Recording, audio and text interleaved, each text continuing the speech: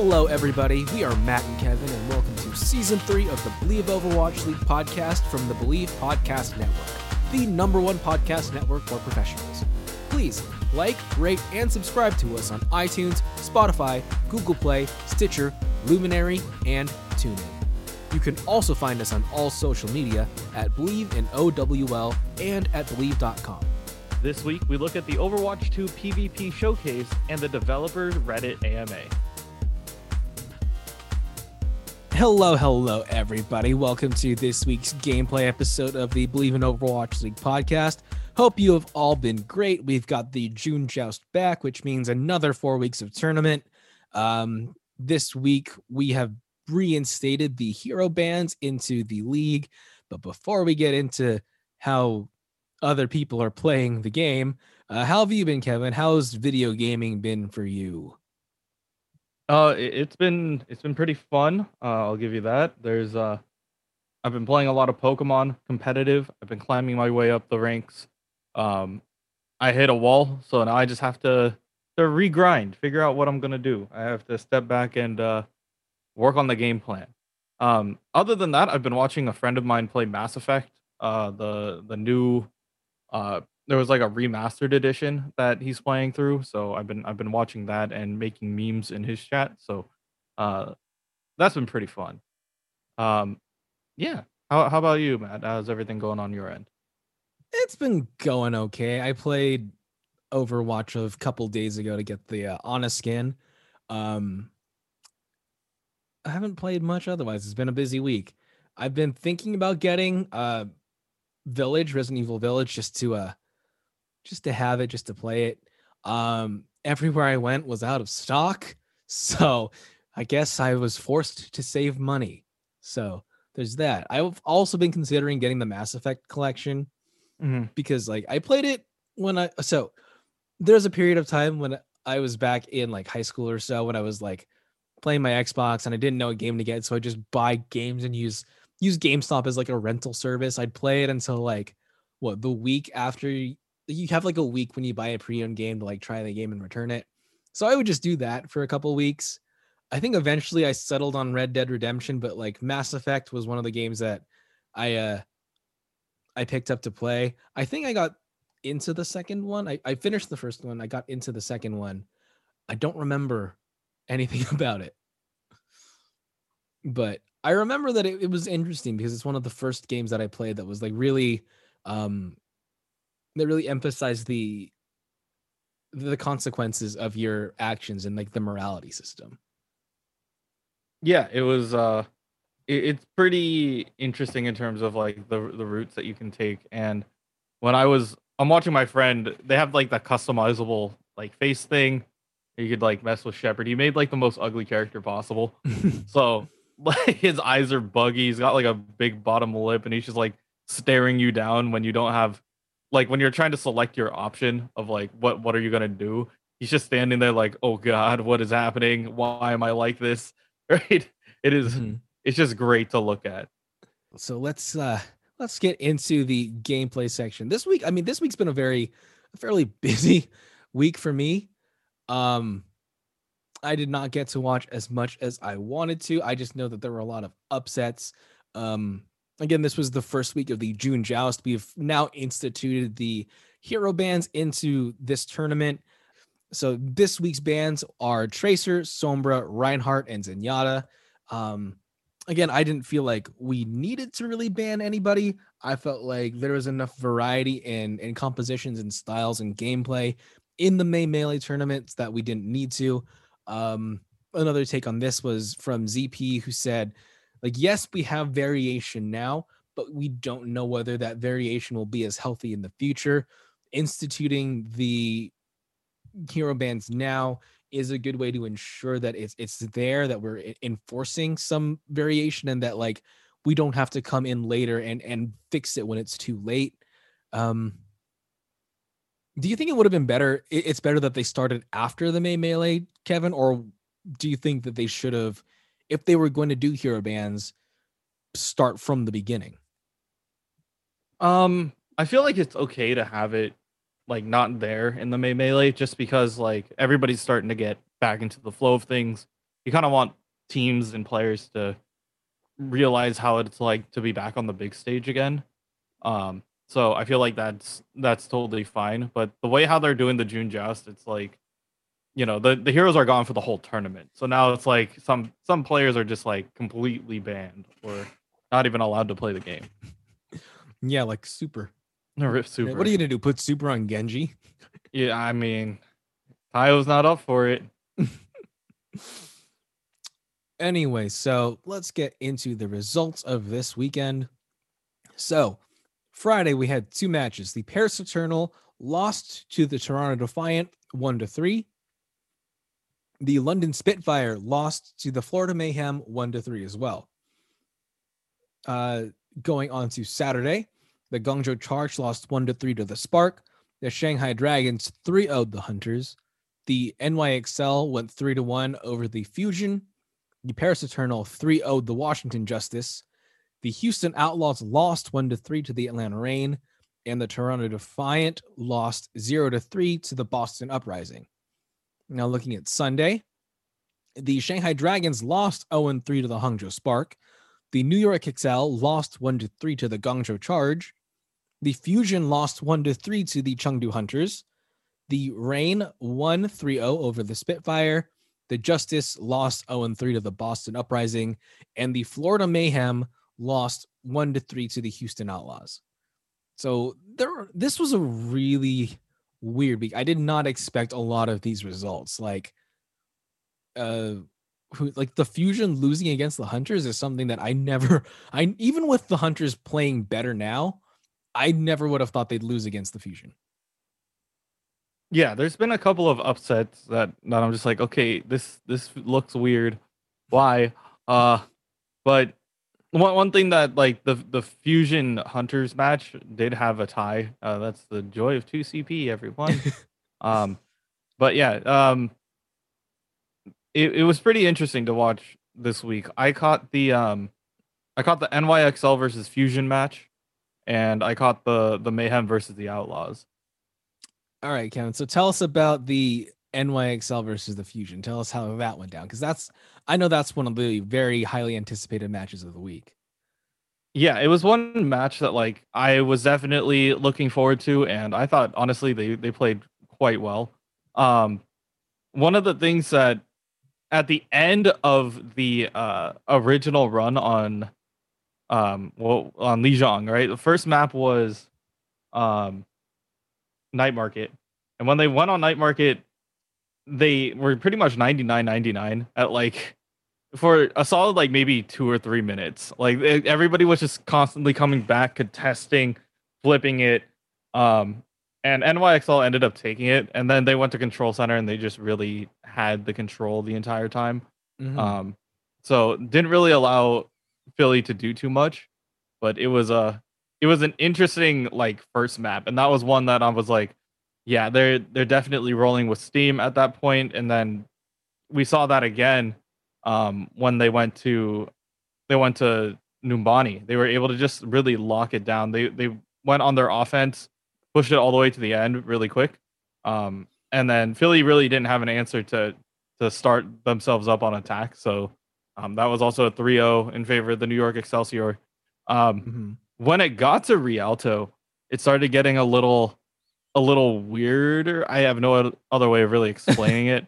Like something clicked in Carpe. Like Carpe, like he was like, okay, yeah, I'm tired of getting like not a single map win, and he just went off. Like he was just like, okay, I'm gonna flank. I'm gonna get a pick here. I'm gonna get 2 picks here.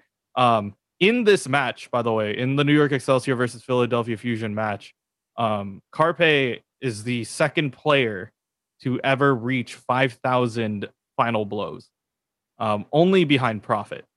So he hit that milestone in this game, and it is something that's, if you think about it, 5,000 final blows, like he's killing off the final tick of 5,000 people. That's kind of insane. And yeah, just proves how much push he had. When it came to Volsky, I was really sad when I saw Volsky Industry. It wasn't because like I was sad about the game in general. It was just like Um, they had a really solid hold on the very first part. So we saw NYXL push. Um, they were held off quite long by the Philly Fusion, and then they eventually got the second tick at the end of regulation. When it came down to the Philadelphia Fusion's push, they couldn't get anything going. And the last thing that happened is I think it was, let me just double check. Um it was either Rascal or Carpe who was on the Reaper, tried to TP onto point as the clock was going down, and you see literally the animation for the 1 second, and by the time that he TP'd, it was just underneath the time of him fully materializing. So unfortunately, they weren't able to contest, and it ended up being like, no, I wouldn't say a full C9, but it was just kind of difficult for them to lock that down, and that's how they lost. And I was like, I would not want to lose by a fraction of a second because of a Reaper materialized deal, but they tried their best. New York XL was just always on point. They were figuring it out, and the only time that they really had trouble was when like Carpe decided to turn it on, and he did quite a bit. He was able to hold off quite a couple times on his own, but like they couldn't really. They never really had footing. The Philadelphia Fusion never really had momentum moving into any of the other rounds. So NYXL was just really on their game and really took this to the 4-map series that it really was. Mm-hmm.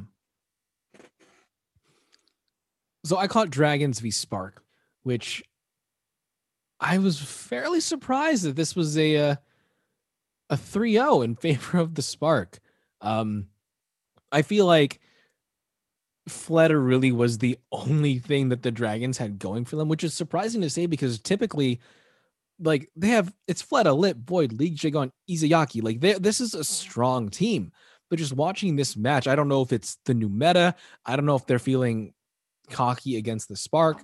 I don't know what it was, but I mean, I think maybe it was just they were feeling cocky. But like Fleta really was the only thing that the Dragons had going for them. And Shy, I haven't seen Shy play too much, but Shy was honestly playing close to the level of Fleta. Like I felt like Shy didn't do too much on the first round of Nepal on Shrine, but like as the rounds were going on, Shy was getting, I think, warming up and getting really good duplicates and really good kills. I really feel like a lot of what happened here was just the difference in style as well. And on top of that, maybe possible hubris. Like the Dragons really prefer a long range style. They're playing like McCree or Soldier 76 along with their Echo, whereas and they're like playing Mercies and Ana. So you have a little bit more of a ability to play distance. Whereas like if you're playing what the Spark were playing with, like playing a Reaper and a Brigitte instead, like they're really pushing for that up close and personal fighting. So they were able to get that. So like with the closing of the distance, the Dragons healers weren't, or not healers, but the Dragons players weren't really able to be used that effectively.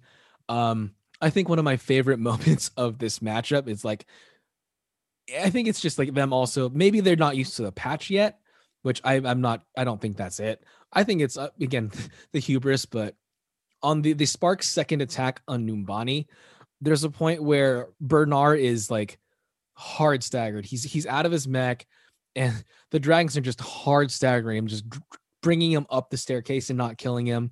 Bernard calls the mech down and he kills Lip. And then the Dragons are like, okay, we can let this person live. Now we have to kill him.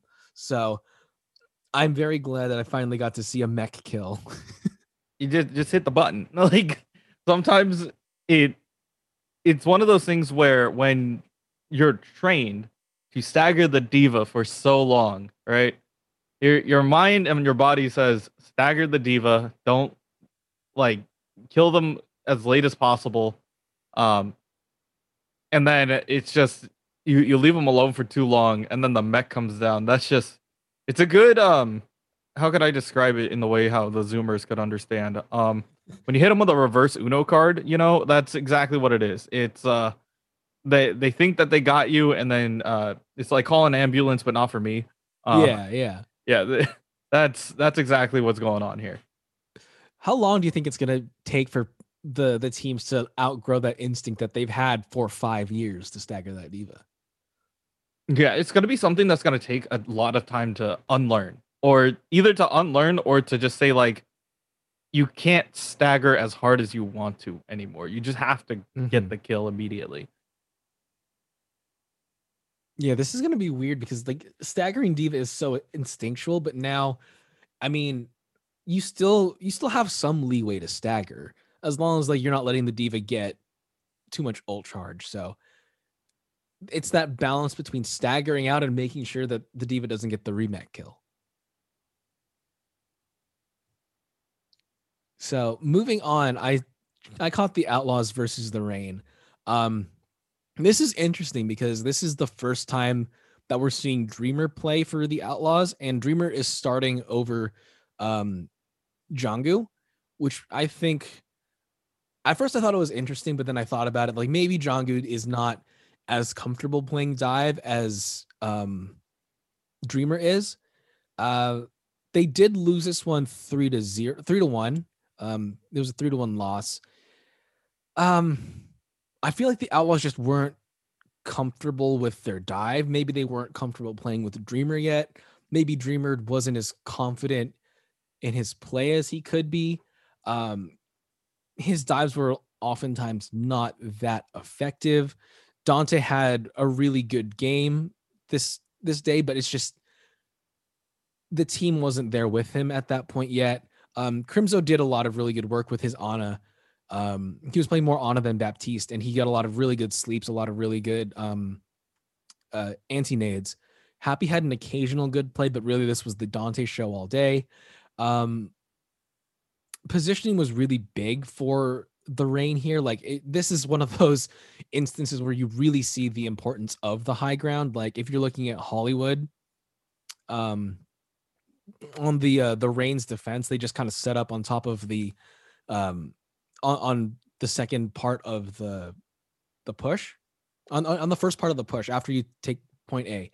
They just kind of set up on high ground and they never let Dreamer get a good dive. So the Outlaws were never really able to displace them and they lost the push. So I think this loss does come down on top of like the Rain playing fairly well. I think it comes down to Dreamer maybe not being as confident. Like you can really see a distinct difference in his play style where I feel like Jonggu is a significantly more aggressive and riskier tank, but he still really gets a lot of work done. He knows how to play that well. I felt like I don't know if it's nerves or just not being used to playing with the Outlaws, but like he plays very passively and very it felt like he was a little bit hesitant to move in. Yeah, it's that first game jitters. It happens all the time. It happens to the best of us where you want to do your job as best as you can. You know what you got to do sometimes, but at the same time, you're worried about like, oh man, like, am I gonna let my team down? Like, how well do I mesh with these guys? It takes a lot of time to do that. So I was really surprised that they picked him up and instantly played him. So Right. um, yeah, it was really interesting to see. I think that maybe just be the fact that we don't have a Reinhardt and maybe Jongu's not confident on his Winston. Mhm. Because I mean, you usually see Piggy playing that role. You'd see him playing the diva or the ball or the Winston, but I mean, we don't really have that main tanking role right now for the Reinhardt. So I guess maybe they deferred to Dreamer for that.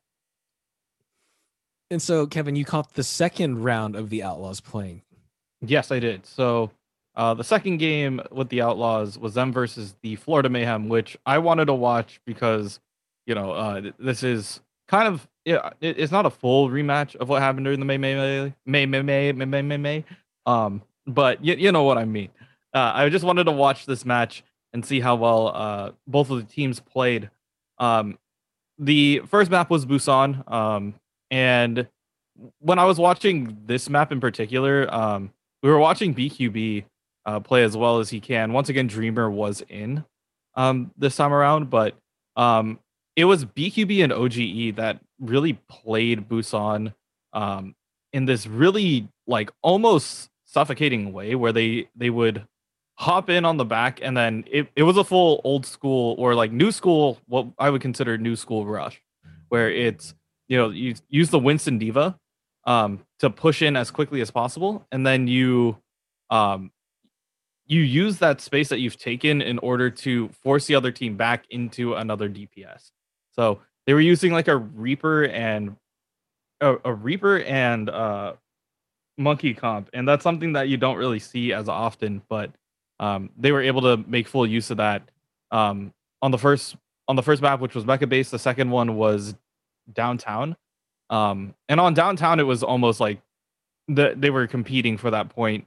Once again, it felt like it was another like minute and a half contest at the end, but they were able to edge them out and then move it on into Eichenwald. And when it got to Eichenwald, I felt like the Outlaws really turned it up. They were just like, okay, we got 2-0 there, and they pushed the cart with I think it was 3:15 remaining on the clock, all the way through Eichenwald. So I was like, they were on pace and they were just pushing through. And then on the defensive round, they didn't let him get anything. So overall, it was just really good play. Dante had a couple of really good pickoffs, and we saw Jake in as a support to start on Eichenwald. As we moved on into a bunch of other specific things here, the push wasn't a record break, but it was still like really impressive. We saw Dante on Genji for half a second, which was really funny. In my opinion, they used it to just bait out as many ults as they could. And yeah, it did end up getting him to the end. Like even though he got super low and almost died, it was worth it. So a lot of really interesting plays. If you want to see how fast the Outlaws can actually apply pressure, that is a very good example. So yeah, that was a good one. As we move on into Dorado, this was one that went all the way and then plus overtime. The first time that they went through, the Mayhem played them quite well. They were able to apply a lot of pressure to Happy, and not allow him to really like do what he wanted to do. They dove him. They made sure that they were focusing him down as the Echo. And they just made it as difficult as possible for them. When it flipped sides, they did pretty much the same thing as the Outlaws just pretty much shoved it down the throat, didn't give them any space whatsoever. So when it did come down to the map flip, the Mayhem only had like a couple, like probably just the minute cap in order to push, and they got it under the bridge, which is really impressive. Especially for like a almost 2 push only ability to contest that. But it was the time bank that really helped out the Outlaws. They were able to really focus in and figure out how they wanted to play that out. And then Temple of Anubis, this is where if you wanted to see some Jake Rat, he did some stuff here.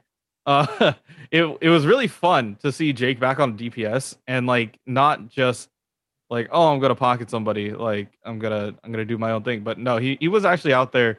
He switched Reaper. He went like a couple times junk just to contest choke. It was something that was a little refreshing to see. It wasn't always the same meta, and it was a lot of fun to watch. So the Outlaws ended up taking that one as well, and that's how they end up closing out the series. So the defense coming out from the Outlaws on Temple of Anubis was actually there was just so much pressure. They didn't allow them to play that as well as they could. So overall, just a really solid game. And the Outlaws are just showing once they start feeling themselves and getting a lot of momentum, they can really start steamrolling over a couple teams that did them dirty in the main melee. Mm-hmm. Yeah, I saw the first map of this before I ran out of time, but just the initial aggression from the Mayhem is what I noticed. Like they didn't, especially on downtown, like they were really able to use that aggression and like their spacing and pairing up ults to make sure that the Outlaws a lot of times didn't even get anywhere close to the point. Yeah, they just wanted to apply pressure, and it worked as much as they could. They pretty much just didn't allow them to breathe, Yeah. and it worked. It worked out really well um on Busan. So that's something that teams should take note of. It's just like they're hyper aggressive. They don't let them take space, and that's how my coach trained us. It was like if there is space and it is safe to take it. Do not give them anything. And I was like, okay, this feels like that kind of game. It's just like we know where you're at. We're gonna go and shoot you now. Um, that's just how it worked. How did Dreamer's play develop throughout the series? Because, like, I mean, even initially on Busan, I still feel like he was a little bit hesitant, still Mhm. not really synergizing with the team as best as he could. Did that improve throughout the matchup? I mean, they won, so I felt like he felt a little bit more comfortable moving on into later maps. It's just because I think at that point he figured out his role in the Outlaws. It wasn't to just like um the way how like Dreamer is kind of put here is just like they had to tell him like your goal, yes, is to protect the support, but also feel free to go and get a couple kills yourself. mhm. And it was at that point where he's just like, okay, I feel comfortable, I can do this. So we saw a little bit more aggressive play coming out from him, besides just, okay, we protect here, we leave here. It's more proactive in a way, and it worked out really well for the Outlaws. So next week's schedule, starting on Friday the 28th, or this week's schedule. Why am I saying next week? That is in 2 days as of time of recording. So the London Spitfire are going to be playing the Dallas Fuel. The Dallas Fuel are playing for the first time since their win in the May Melee. The Los Angeles Gladiators will face the Vancouver Titans. Now moving on to Saturday, it's the Shanghai Dragons versus the LA Valiant, the NYXL versus the Seoul Dynasty. There's a rebroadcast of that, and you do get, correct me if I'm wrong, Kevin, but you do get Overwatch League points for watching encores, right? I believe so. Okay. So if you don't have anything to do, just keep your stream on for there and earn more Overwatch League tokens. So following the NYXL versus the Dynasty, we've got the Outlaws versus the Spitfire, the San Francisco Shock versus the Defiant, and the Atlanta Reign versus the LA Gladiators. Now, moving on to Sunday, we have the NYXL versus the Valiant, the Seoul Dynasty versus the Dragons, another rebroadcast of the NYXL versus the Valiant. The Toronto Defiant are going to be facing the Houston Outlaws. The Titans are going to face the Reign, and the Dallas Fuel are going to be facing the San Francisco Shock. So there are some really, I think, high-powered matches coming up this weekend. Like Fuel versus Shock should be a good one. I feel like the Dynasty and the Dragons should be entertaining. I'd like to also see how the Dallas Fuel look coming off of their win. This is going to be a really interesting week. Dallas Fuel definitely have a target on their back. They know that, hey, they won the May Melee, so if we can take them out, we feel confident. The New York Excelsior versus the Seoul Dynasty, I feel like that's another really good match to look at. Just to see what the pace is in the East. I'm gonna probably watch a couple of the shot games. I want to see how they do, and if they were able to kind of bounce back and use the time off from the May Melee, from the May Melee in order to really click in here, and also what are they gonna do when they can't play Super? How good is Super's bench warming, and how well is that gonna affect the San Francisco Shock? And yeah, another thing that I want to mention before, I totally forgot to mention this in the news section, but Who Are You was picked up by the Shanghai Dragons. So we'll see if, that old NYXL talent is going to help out on the Shanghai Dragons, and if they're going to be able to really make a bigger push, or the way how they're going to utilize Who Are You's, I guess, hero pool. All right, everybody. Thank you so much for joining us for this week's gameplay episode. Hope you enjoyed the Overwatch this week. Tune into the news section as well if you haven't already, to hear about all the changes coming to our game for Overwatch 2. Thank you guys again, and tune in next week. Adios.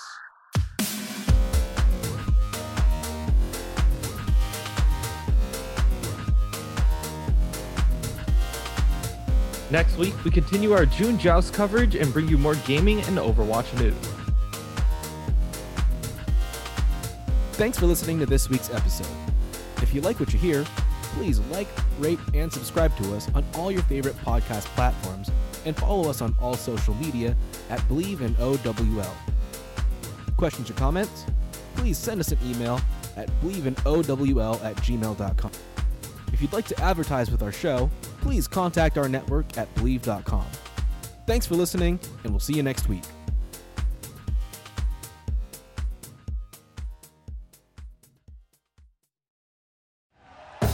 Thank you for listening to Believe. You can show support to your host by subscribing to the show and giving us a 5-star rating on your preferred platform. Check us out at Believe.com and search for BLEAV on YouTube.